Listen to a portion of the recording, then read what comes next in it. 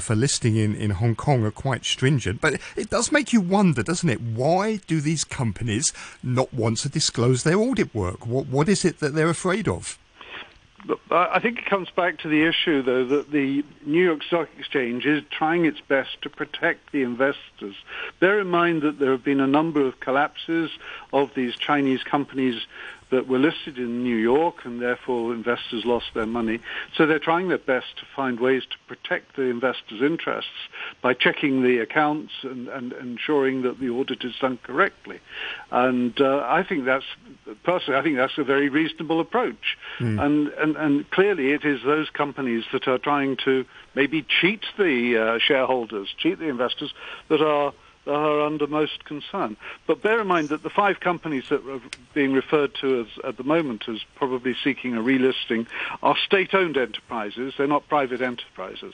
So there is a big difference between state-owned and private in this circumstance.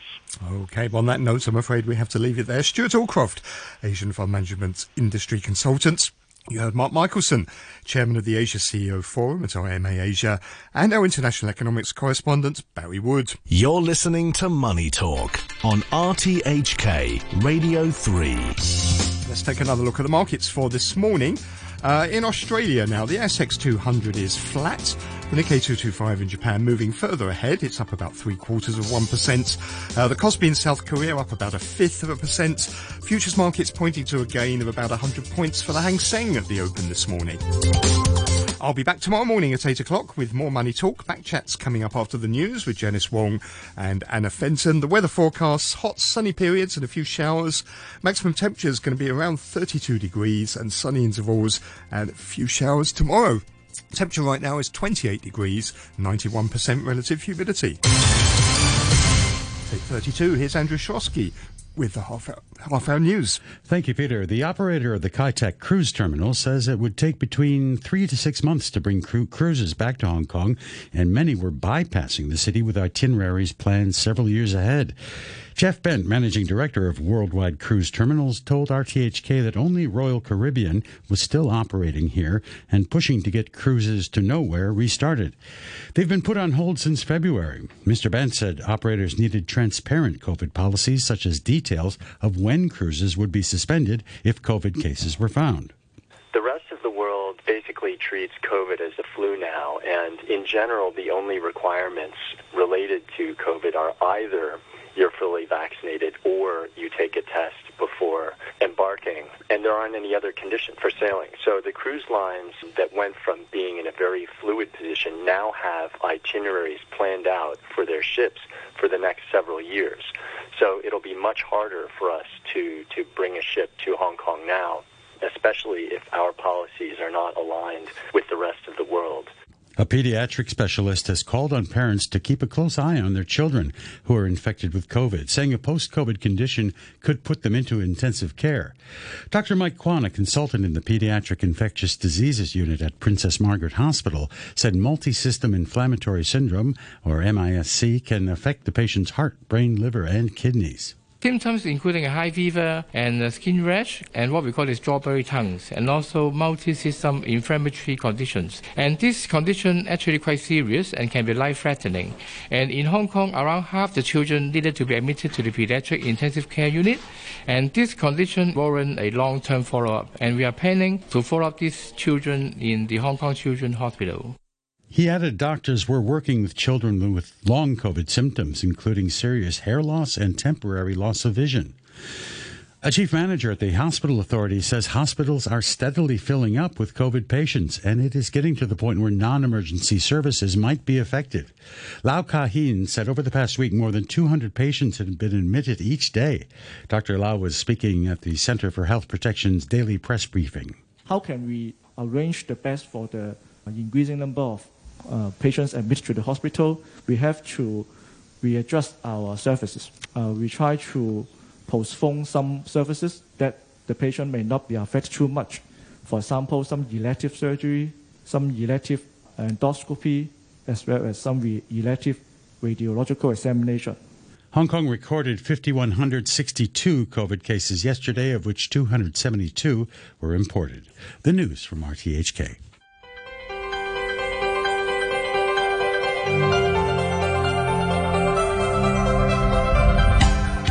Good morning and welcome to Backchat. I'm Janice Wong and my co-host today is Anna Fenton. Good morning, Anna. Good morning, Janice. On today's Backchat, we're talking about public dental services in Hong Kong after long queues of people were spotted in recent weeks waiting outside government clinics well before they open.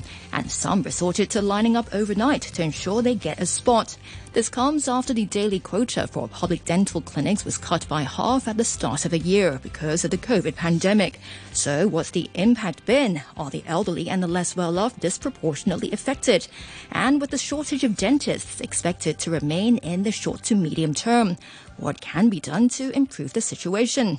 After 9:15, we'll look at a tragic Parkour accident that claimed the life of a teenager in Tsim Sha Tsui.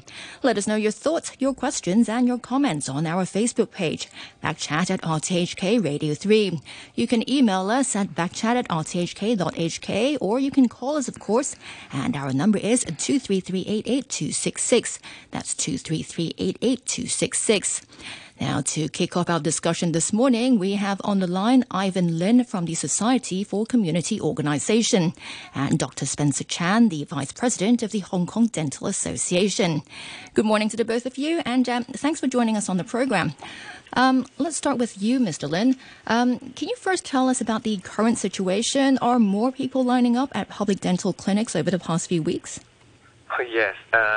One reason based on the COVID situation, so there are less service quota, and also because the border is closed, so many elderly, they would have gone back to mainland to receive treatment. They have been unable to do so, so they have to stay in Hong Kong, and they also could not afford the private services, so they have to queue up. So are most of them elderly people then? Yes. Well, we see the oral hygiene situation for elderly is a lot worse because they do not receive any school dental care services when they are young. So some of them, they do not know how to take care of their teeth.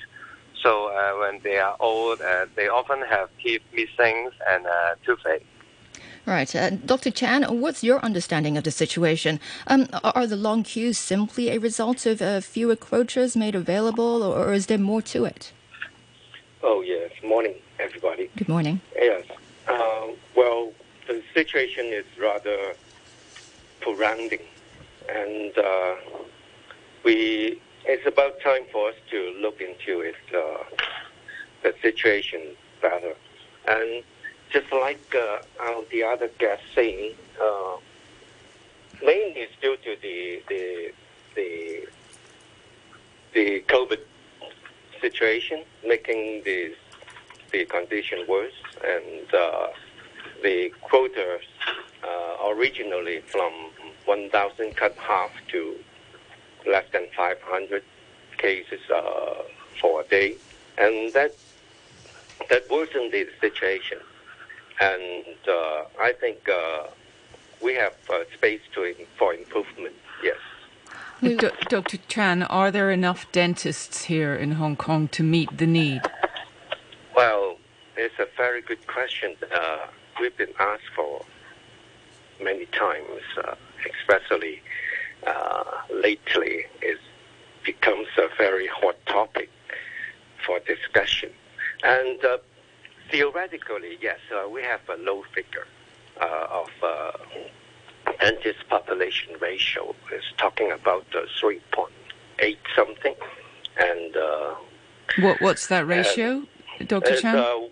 Dentist to population, yeah. So what is it? It's a 3.8 dentists in 10,000 people, yeah. That's not very many, is it? What would we see in the UK and other places with good dental services? Well, it's I suppose it's over 8 or 7, something like that.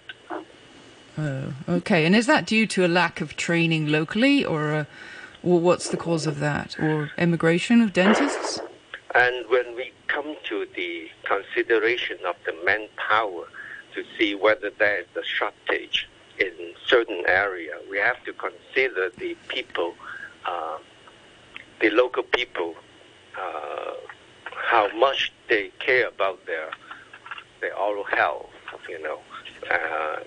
in short, the oral health awareness in that particular area is high or low. That affects the dentist population ratio too,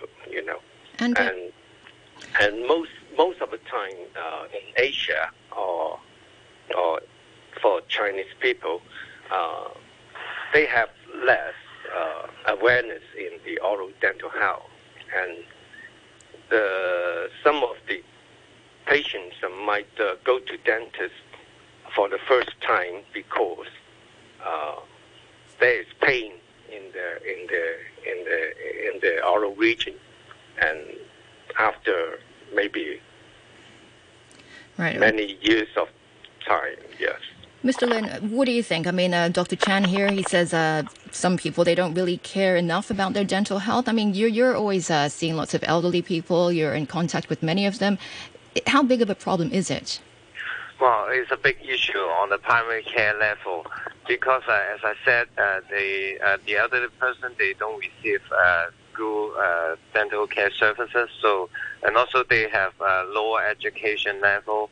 So our survey showed that 95% of the elderly population, they do not have regular dental checkup. So it's a lack of primary care issue causing a lot of pain in the later part of their life.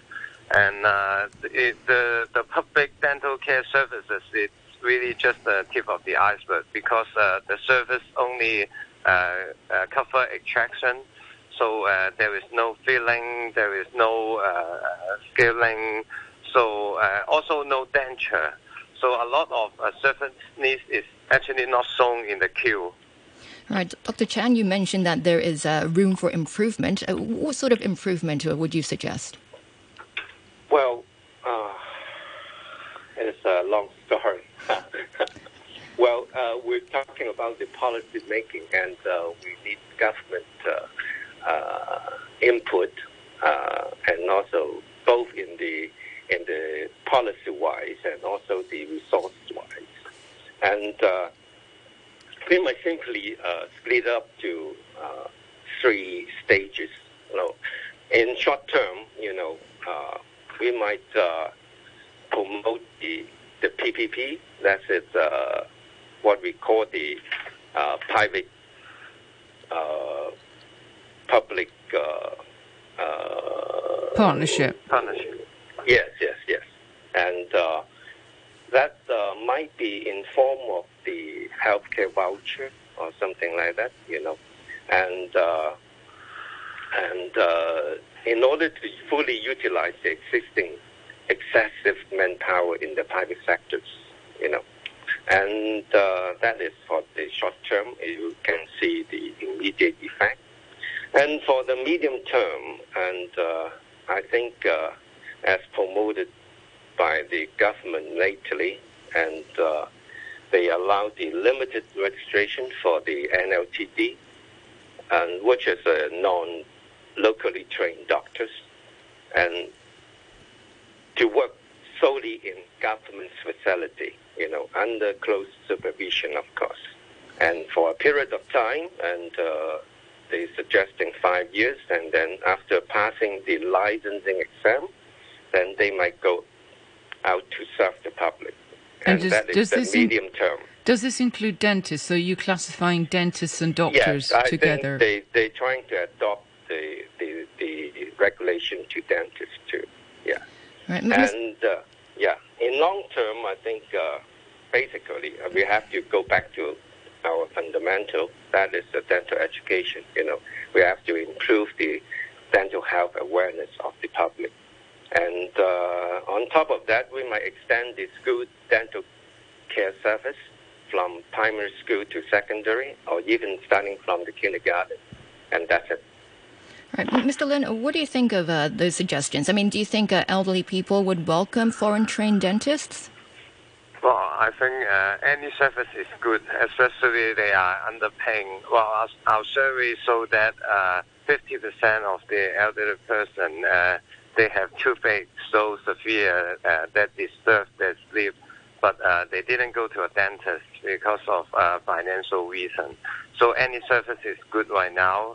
We agree that in the short term there need to be some kind of PPP, maybe in the form of voucher, so elderly in need could seek service immediately. And we also agree that there is manpower shortage. There is really no room for discussion on that because the government already commissioned Hong Kong U to do a manpower projection, and it clearly showed that we have a shortage, so we need more dentists. And also, I think we also need to explore the use of other allied health profession in dental health, like the dental hygienist or therapists.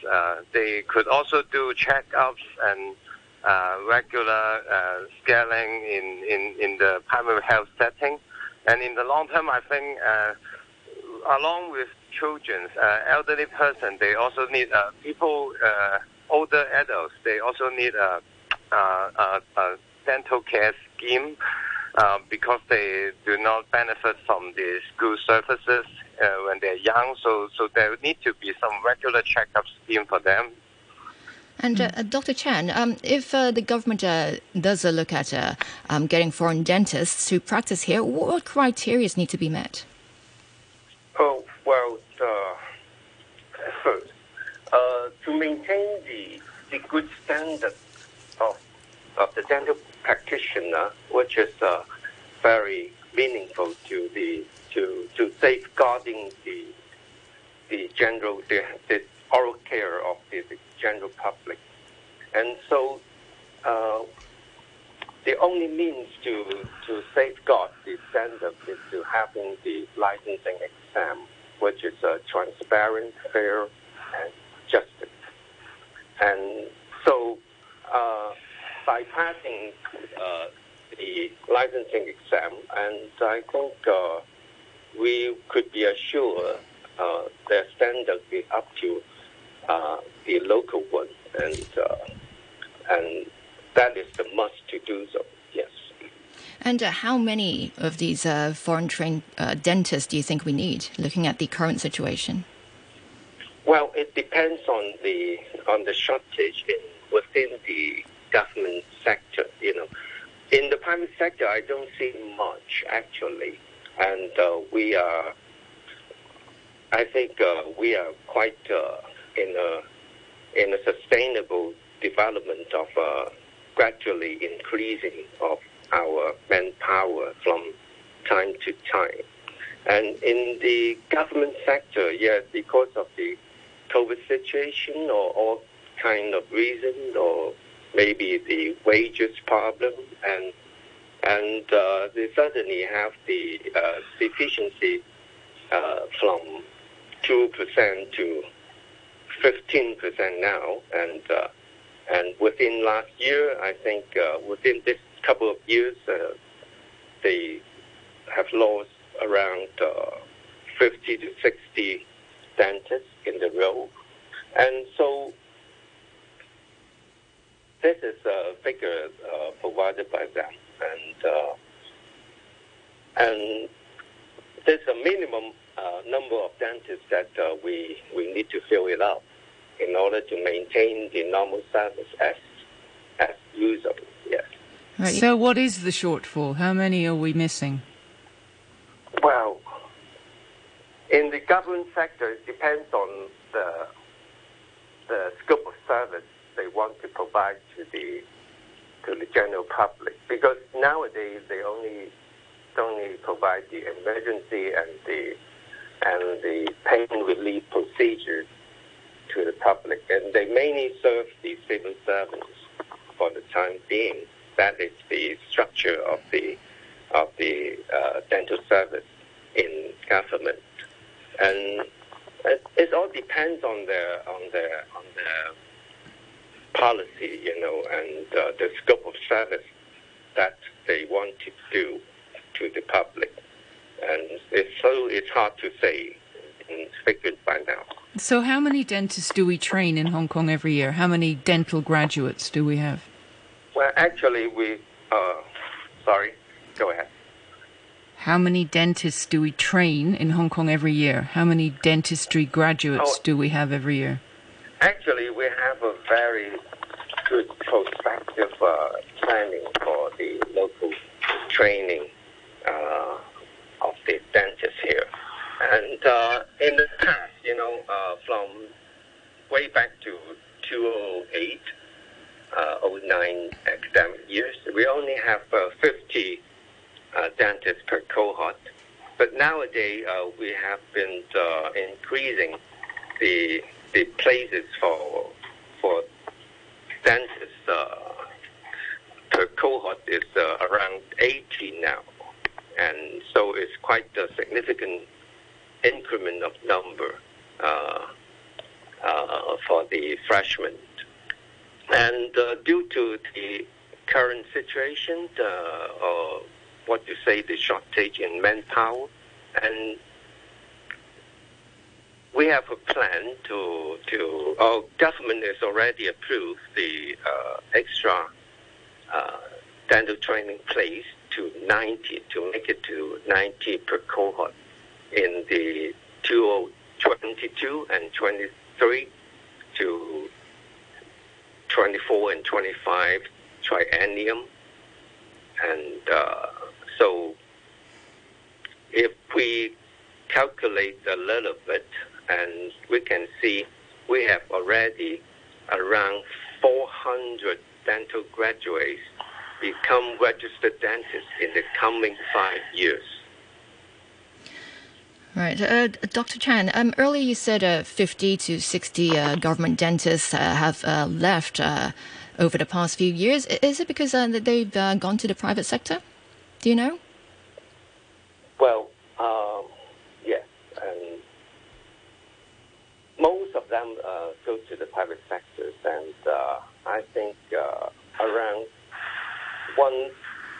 one half, or maybe less than one half, go to the government sector, and the rest they prefer to stay in the private sectors. Yes. And it's because is it related to the workload in the public sector? There are reasons for that, and of course the starting salary in government have a big gap if you compare to the private sectors. And if we put it in figure, I'll give you some facts and figures. The starting point in government, I think it's around 60,000 to 70,000 something per month. And in private, nowadays it's already maybe in some HMO recruitment ads, they could afford to pay around about 100,000 per month to the new grads. And so that is quite a margin for their consideration. All right, let's go back to Mr. Lin. Earlier, you talked about introducing more healthcare vouchers for the elderly to use at dentists. I know there was an elderly healthcare voucher scheme earlier that covered dental services, and it was like I think $2,000. How did that go? Well, that is obviously not enough, because if you consider having a denture will cost you 10 times the amount of healthcare voucher every year. It's like $20,000. So it's definitely not enough. And we also hope that by introducing the dental care voucher in the future, it will induce some of the primary dental care needs, because if there is a subsidy and people, if you don't use it, it's gone. So people would rather go to a regular checkup, and in the long term, it will also reduce unnecessary dental needs. Well, then giving voucher is the quickest way to deal with the issue, because something has to be done immediately. We heard that due to the media coverage on dental clinics, the clinics have changed giving out numbered tickets in the midnight, so they don't have to wait outside for the whole night. But that's not a proper solution. So something has to be done immediately. So, Dr. Chan, can you just explain for everybody the critical role of dentistry in preventing heart disease and the connection between bugs in your mouth and bugs in your heart and your lung, and how important it is to get dental care, particularly in to prevent cardiovascular disease? It's a very good question. Yes, because we have a lot of papers coming out to justify the periodontal health is closely related to the heart disease and also the other system running in our body, and especially the hyperplasia and cardiorespiratory disease, and that is a not neglectable relationship in between. And we found that in good oral health, people have less prone to have the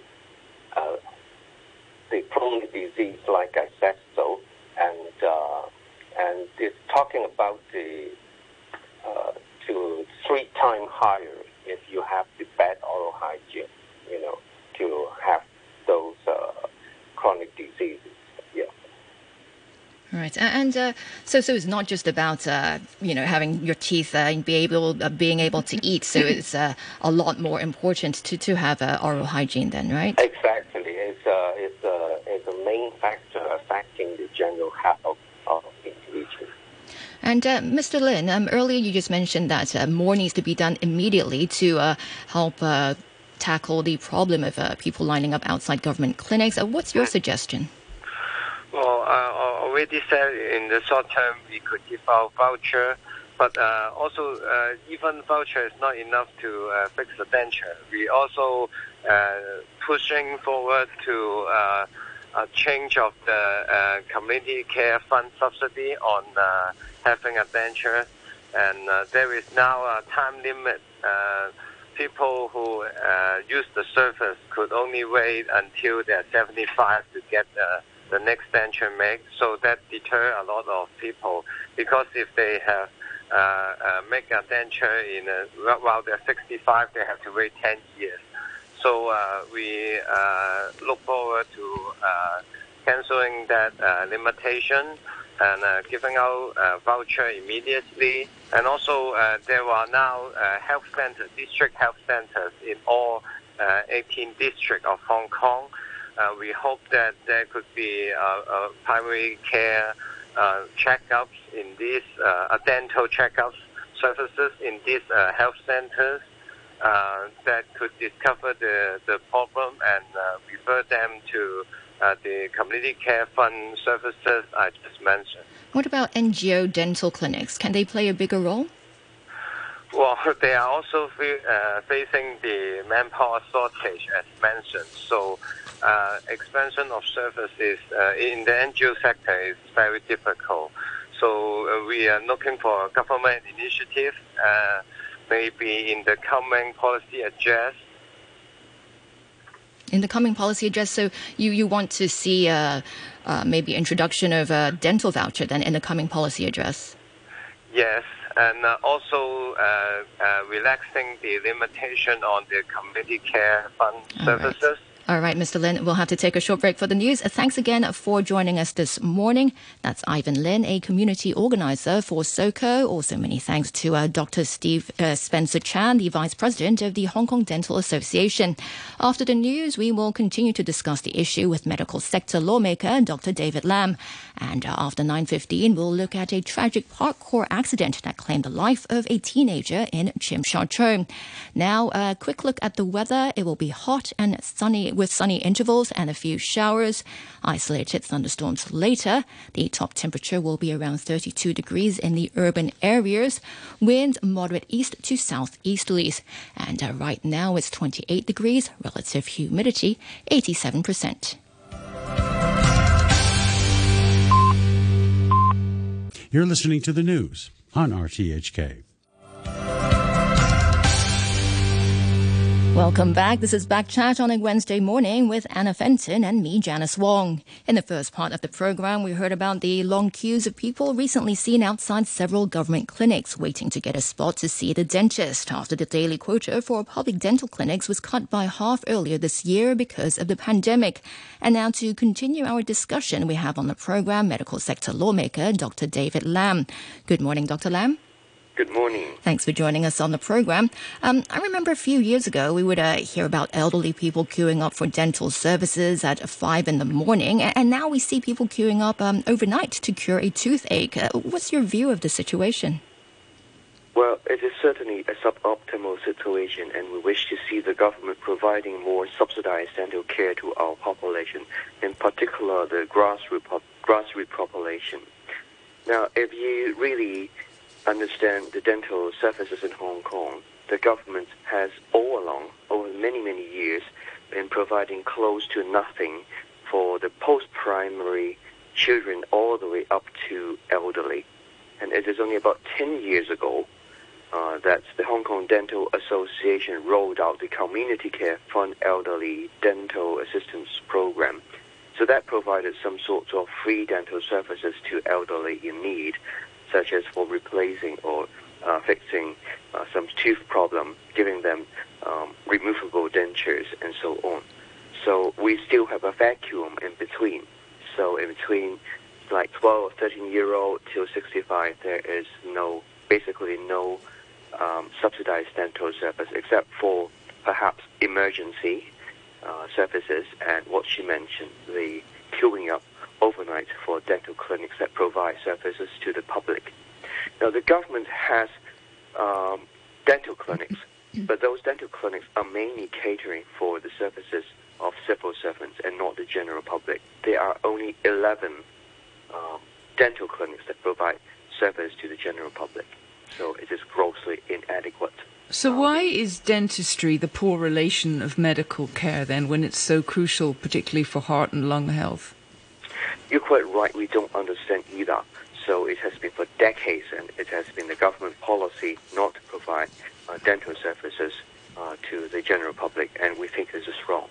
Mind you, it's not dissimilar in the UK, where to get to see a National Health Service dentist is virtually impossible. What is this kind of attitude that dentistry is not that important?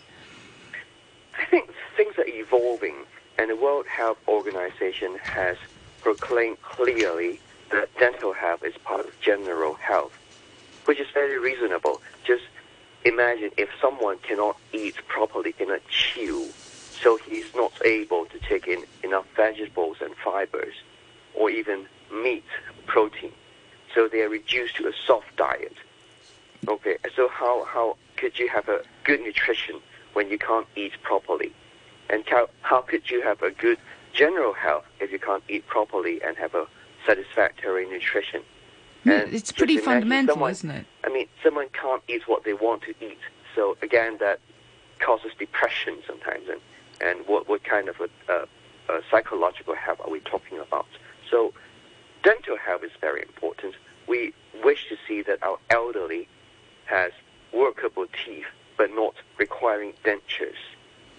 Right. Dr. Lam, we heard earlier from our other guest, Dr. Spencer Chan from the Hong Kong Dental Association, that there is just not enough dentists in Hong Kong, and that's been a problem for many years now. Dr. Lam, how serious do you think the problem is right now? Now, if you look at the numbers, yes, we do not have a lot of dentists. We have about 2,700 dentists in Hong Kong. All right, and about 300 of them work in public sector, mostly in departments of health. We have a handful only in the hospital authority. So most dentists work in private practice. And if you ask someone around you in Hong Kong, how often do they see the dentist in the past 1 year? Maybe you'll be surprised that not many actually see the dentist even once a year. Sometimes people don't see the dentist until they have toothaches, severe pain. So it's a culture or habit that has to change. The culture is that we do not see our dentist frequent enough.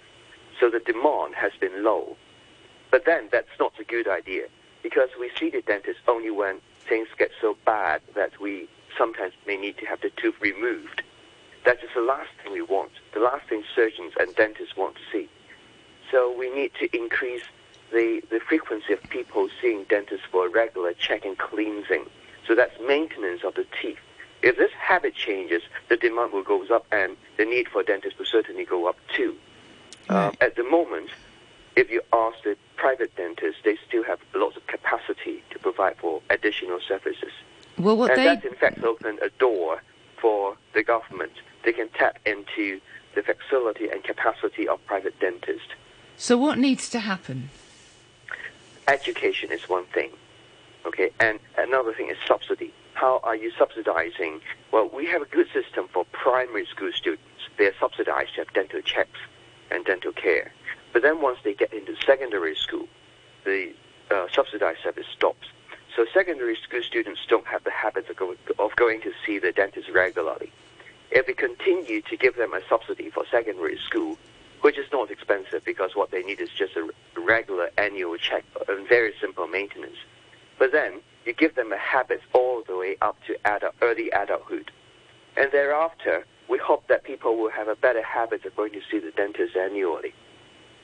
Because that is a period of most importance, like late 30s, 40s, when people begin to have chronic illnesses, their teeth begins to go bad, decay, and have other illnesses. And if they see the dentist regularly at that stage, they can have good maintenance of the teeth. And they can have a good denture all the way up to old age. And you save a lot of expensive treatment when they reach elderly stage. So education and subsidized dental services, perhaps in the secondary school years, to build up a habit of people seeing the dentist regularly is what we need now. You'd think now, with everybody so keen on their Instagram smiles, that there'd be a higher interest among the younger generation in having beautiful pearly white teeth. Is that what you see, or is it not filtering through? For some people, yes. For those who can afford. But then what are we really talking about? Beautiful teeth, not healthy teeth. Okay. You use some chemicals to bleach your teeth. Is that really something to be done by non-professionals? Is that going to cause damage to the teeth, or even long-term damage to the denture and the periodontal, the gum tissue around it? So I think we need to see the dentist regularly, have it checked, especially for those people who want a lot of dental beauty treatment. Then they are the people who need to have their teeth and their gums checked by a dentist regularly to make sure that nothing goes wrong. Yes, have you heard about turkey teeth? This is the big thing in Europe, where people go to no, seriously, Google turkey teeth. It's quite shocking. They go to Turkey and have their teeth filed down to points. Young people do this in order to have crowns put on them so they look beautiful. It's quite horrific. So this beautifying your teeth can have dire consequences as well, as you say. Yes, I agree. Yes. Dr. Lam, you talked about educating people about oral health, oral hygiene, and that will take some time. But right now we do need more dentists for the aging population. What do you think of the idea of allowing foreign-trained dentists to practice here? Well, I think this is certainly one way forward, but that takes time, though. You need to change the law. Well, that's probably quick as well, but then you have to employ these people. Now, what we can do when we have about 1 public dentist to 8 private dentists, you can ask the public dentist, you can purchase service from the private dentist, and if the private dentist gives you 1 day out of a week of work, or even half a day, they can almost take over all the work of the public services in terms of number. So it is not difficult. You can start today, talk to them, purchase services from them, and save our elderly from queuing overnight. Right. And then at the same time, you build up, they are already building up the intake number of dental students, and then you could consider importing overseas graduates as well. But then the first thing you can do is really to purchase services from our private dentists. It's now we need some help, isn't it? You can do it today. All right, I have an email here from Anthony, and he says, as the queue is due to the pent-up demand from people who used to visit mainland-based dentists, why can't the government hire the mainland-based dentists to Hong Kong to save up the commute time and cost of the elderly going to the mainland? He goes on to say, look at Singapore, which introduced overseas doctors years ago to fill up the shortage of medical staff. And then he says, no worries about the quality of mainland-based dentists. They are probably higher than the Hong Kong-based dentists, and they are experienced in treating Hong Kong old people for years. And that email is from Anthony. What do you think of that idea, Dr. Lam? We never reject overseas dentists or doctors for that matter. The only thing is about professional standard. If they can prove themselves to be of a high standard, we always welcome them. So if you talk about opening the door to outside dentists, the first thing is how do you guarantee their standard? Now, we have different methods of guaranteeing standards of medical professionals, including doctors and dentists. Previously, the most simple way is to give them an examination. For doctors, that works for many, many years, and for dentists as well. But we noticed that in the past few years, we have limited registration for doctors, with a special registration for the doctors, whereby only those from recognized university may be employed to come to Hong Kong and work in the public sector. So all such measures can be considered. But again, the first thing is to make sure these doctors who come to Hong Kong are of a high professional standard to treat our patients. So Dr. Lam, can you just explain for our listeners what a dentist is? Is he or she a doctor who's finished their medical training and then does additional training in dentistry, or what are they? You know, in Hong Kong, it's a separate dental school. Right. There are two medical schools in Hong Kong that trains doctors, medical doctors, but not dentists. There is only one dental school in Hong Kong that trains dentists. That's in the University of Hong Kong. It started in 1985, and the annual intake back then was roughly 50 per year. And now we are increasing the student intake to 90 per year. So starting, I think, this year, we'll be having like 75 graduates a year, and in a few years' time, we'll be seeing 90 graduates a year. So and how many years training does it take to turn out a dentist? 6. So are they the equivalent of doctors? Because they can prescribe drugs, can't they? Obviously, they do prescribe drugs related to dental services.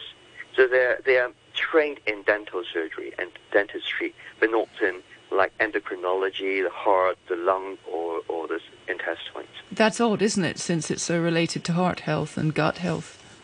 So those are the realms of medical doctors. So dentists in Hong Kong are dentists. They are not medical doctors, but they are dentally qualified medical professionals. All right, Dr. Lam, I have another email here from Anthony, and he wants to know, I'm not sure if you can answer this question. He says, how many years or hours do a practicing dentist need to pass the Hong Kong exams? And he says, by the way, why are there so many British doctors here practicing in Hong Kong? Did they also need to take the Hong Kong exams before they can practice here in Hong Kong? And that's from Anthony. Provided someone graduates from a dental school recognized by the Dental Council of Hong Kong, they can sit for the license examination of the Dental Council of Hong Kong. Once they pass the dental examination, the license examination, they can practice in Hong Kong. But what we really need today is to increase the number of dentists in the government, or you can also increase the service provided by, public services provided either by dentists in the public sector or purchase these services from the private sector. So it is not really the number of dentists coming to Hong Kong that matters, but the amount of services we're providing to the public that matters today. What about doctors practicing in Hong Kong? Previously, before 1997, they do not have to sit for any examinations. They just come and practice. But after 1997, everyone who does not graduate from Hong Kong, they have to come and sit for the examination. Or they can come to Hong Kong if they are medical doctors. They come to Hong Kong via the limited registration or the special registration route. What about the slack space in the civil service allocation of dental services? I remember when I worked in government, the civil servants were incredibly lax about using their dental appointments and would often just not even go. So there must be some capacity there that could easily be turned over to the public sector. Unfortunately, not so lots of capacity there. They used to have around about 1,000 quota a day for the public. But now, because of the pandemic, many dentists are repositioned to other areas in the departments of health, helping out with the pandemic. So they reduced the number of quota to 400-something these days. That's why you are seeing people queuing up. And, of course, during the pandemic, the most severe phases of the pandemic, people who may have some dental problem, they'd rather stay at home. And now, since the pandemic has been easing a bit, they came out. So all of a sudden, you see more people, but still we don't have the doctors or the dentists. So the number of quota available to the general public is not enough. You have roughly just about less than 500 a day. Okay. Now, I have another message here from Richard. He says the real question is why the quota, he's talking about the quota for the dental clinics, is still cut in half when more than 90% of the population has been vaccinated against COVID. Dr. Lam, what do you think? I mean, is it time? I mean, can we relax it now? I mean, can we increase the quota again? When can we increase the quota, do you think? Oh, yes, I believe we should. But the problem is we don't have enough dentists in the public sector because many are retiring, some have resigned, and many others are seconded to other areas of departments of health to help with the pandemic. They are not yet back to their own positions. So, as I mentioned earlier on, we have to immediately purchase these services from the private sector to fill up the spaces. Right. And you can do that today. And yes, you said... I believe we do have to. In the short term, we do have to increase the number of dental spaces for the general public because dental health is very important. And at the same time, I mean, in the long run, the government should come up with something newer that would provide dental services to the general public as subsidized kind of care to those in need. And earlier you mentioned that there are 300 public sector dentists right now. Well, there's supposed to be 300. How many are there right now? I mean, you said many have retired or many are about to retire and many have left? I don't have exact figures, but roughly we have 1 to 8 public versus private dentists. I don't have the exact figures now. All right. And earlier in the first half of our program, one of our guests, he suggested more cooperation between the private and public sector. How do you think that should work? I mean, should it be... and then another guest suggested introduction of a dental voucher scheme. Would that help cooperation between the private and public sector? Yes. Strategic purchasing of private medical health care and dental health care is nothing new. We used to call it public-private partnership in the past, but when we are focusing more on strategic areas that is going to help the dental or medical health of the general population in the long run, we call it a strategic purchasing. So, yes, dental voucher is one thing. Nowadays we have the elderly healthcare voucher, but it is only available to those who are 65 years of age or older, and they are not earmarked to anything. So you can use it to see a dentist, a doctor, or you can use it to buy a pair of expensive sunglasses. So what we are suggesting is to earmark dental vouchers among those elderly healthcare voucher so that people either use it to have their teeth checked and cleansed annually or the voucher expires. So that in a way helps people and guide them to use it properly. And dental care is one very important aspect. But still, we're only talking about 65 years or older. But what about the younger generation, especially those from the grassroots who cannot afford to see the dentist now and then? So one thing is we're suggesting the school dental care program to be extended to secondary school. So at least children of the grassroots have a free dental check every year until they reach early adulthood. And that hopefully give them a habit of seeing a dentist. And after they come up to society and have their own work, then they can see the dentist regularly. And of course, I still suggest that for the really grassroots population, we provide sorts of subsidized dental care services. And have you made these suggestions to the chief executive? I mean, can we expect to see it in the upcoming policy address? Yeah, we have been suggesting this since the last government. Right. And we continue to do so. We're continuing to do so. But definitely. Will you expect to see something in the policy address this time? Yes, I believe so. We've been discussing closely with the Hong Kong Dental Association and also the previously the Food and Health Bureau and now the Medical and Health Bureau yes, we expect to see some changes, and certainly I'm going to talk to the government officials again on this issue. And when you talk about dental vouchers, I mean, what should be the value of this dental voucher? I mean, earlier we've heard about the elderly healthcare voucher, which is $2,000. For many dental services, it's more expensive. Oh, if you talk about the dental services for the elderly, there is the Community Care Fund Elderly Dental Assistance Program, whereby elderly people who are financially underprivileged, they can obtain free services, of course, in a limited scope. This is rolled out 10 years ago by the Hong Kong Dental Association, and elderly can receive treatments such as tooth extraction, X-rays, oral examinations, scaling, polishing, fillings, and also free removable dentures. So this is provided by private dentists and funded by the Community Care Fund. This provides the services that is most needed by the elderly. And if you talk about the elderly voucher, that is certainly not enough in terms of the amount of money. That's why we need this extra Community Care Fund program to help the elderly. What about the dental vouchers? Dental voucher you're talking about? What should be the value for that? The value should be one dental check plus cleansing a year, irrespective of the amount charged. So what the public needs to know is that they have a quota for dental check and cleansing. All right. So the money is the issue between the government and the dentist. It doesn't really matter to the general population. They just need to know they have one quota at least to do a dental check and cleansing a year. All right, and Dr. Lam, we'll have to leave it here for now. Thanks again for joining us this morning. That's medical sector lawmaker Dr. David Lam. It's now 24 minutes past 9, and it's time for us to move on to our second topic this morning, and it's about the tragic parkour accident this week that claimed the life of a teenager in Tsim Sha Tsui. To comment, we're now joined by Lo Chung Chung, a coach at the Hong Kong Parkour Association. Good morning, Mr. Lo. Hi. Thanks for joining us on the program. So, first of all, what's your reaction to the accident? Are you shocked? Oh, yes. Since it's the age of internet, people can reach and learn many knowledge and technique easily.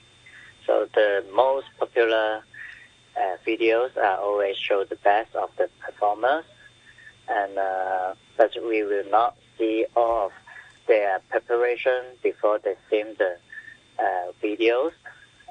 Anyone cannot determine and judge completely in those videos. And some people will think that's dangerous. Some people will think that's awesome. Yes.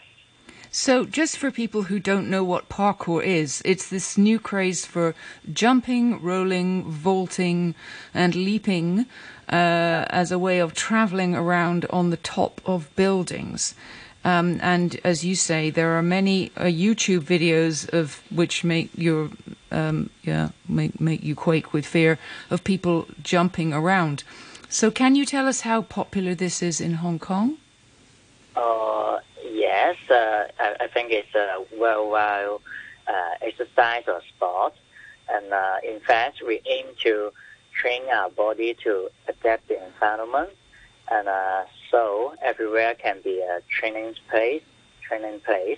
Of course, we will recommend beginners start with coach or companions, and start with lower obstacles. We will not recommend anyone to do parkour in the rooftop. Rooftop is not necessary in our training. Right. And what should people look out for when they try parkour? What should people watch out for when they try parkour? I mean, what should they definitely not do apart from not practice on rooftops? We will check every obstacles we are going to use before we practice certain moves. We will check, let's say, the surface if it's slippery, any sharp edge, see if it's broken or loosened.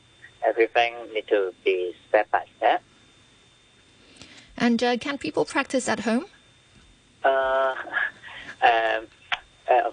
course, it's the same. We aim to train our body to adapt the environment. So we will see every obstacle as our opportunity.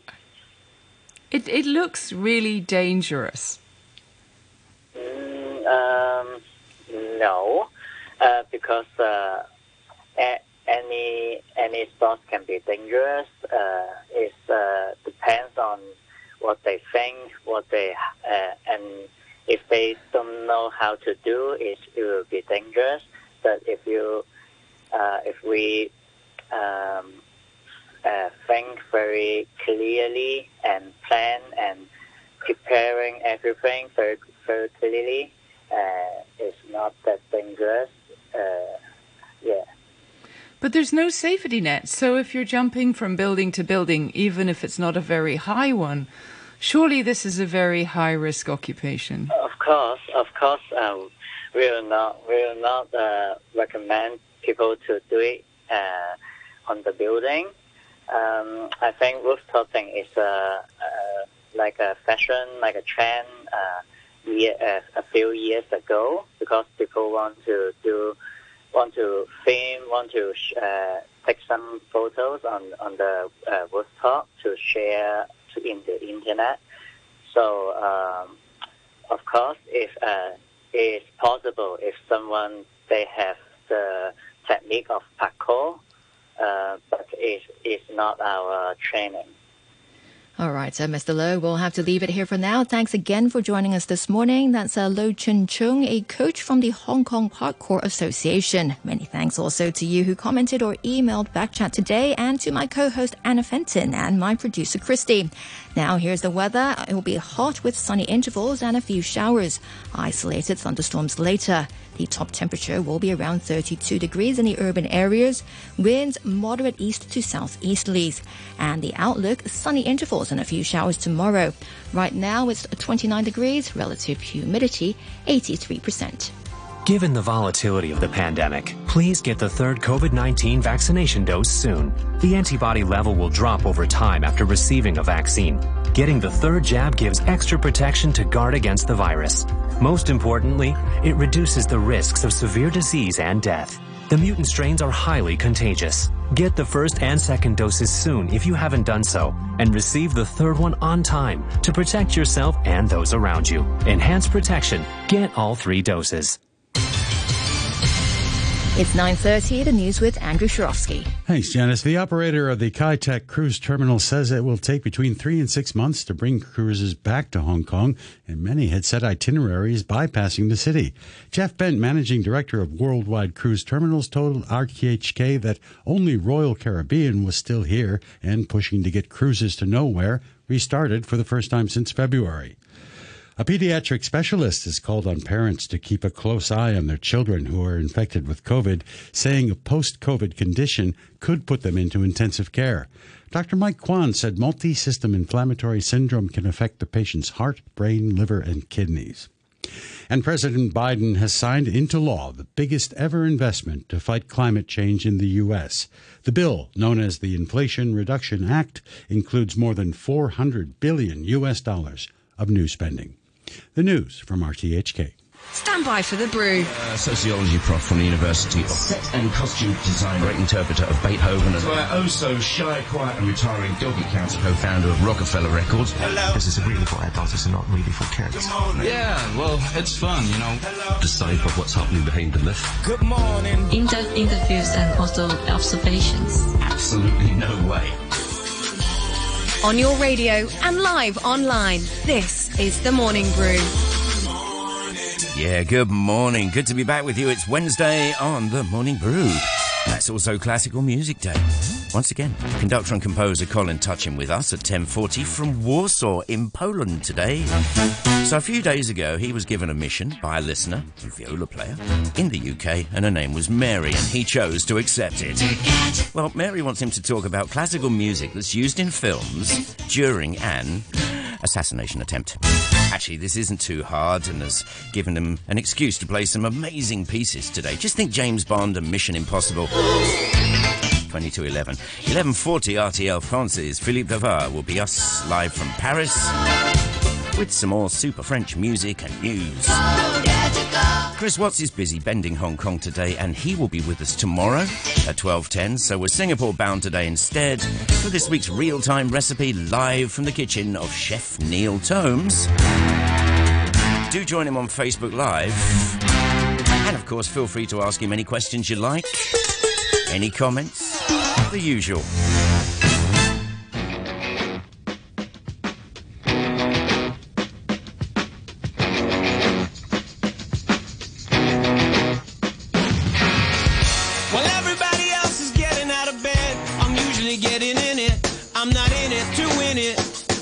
And there's 1,000 ways you can skin it.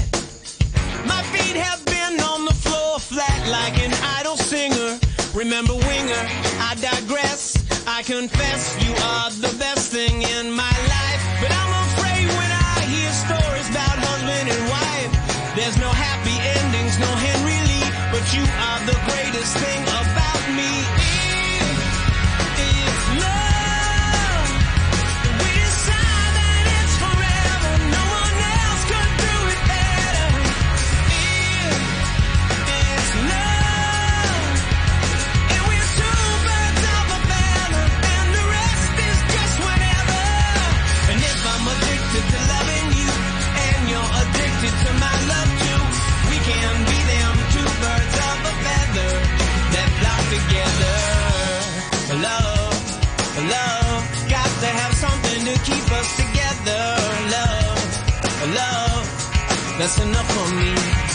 Took a loan on a house I own. Can't be a queen bee without a bee throne. I wanna buy you everything except cologne, cause it's poison. We can travel to Spain where the rain falls mainly on the plain. Sounds insane, cause it is. We can laugh, we can sing, have 10 kids and give them every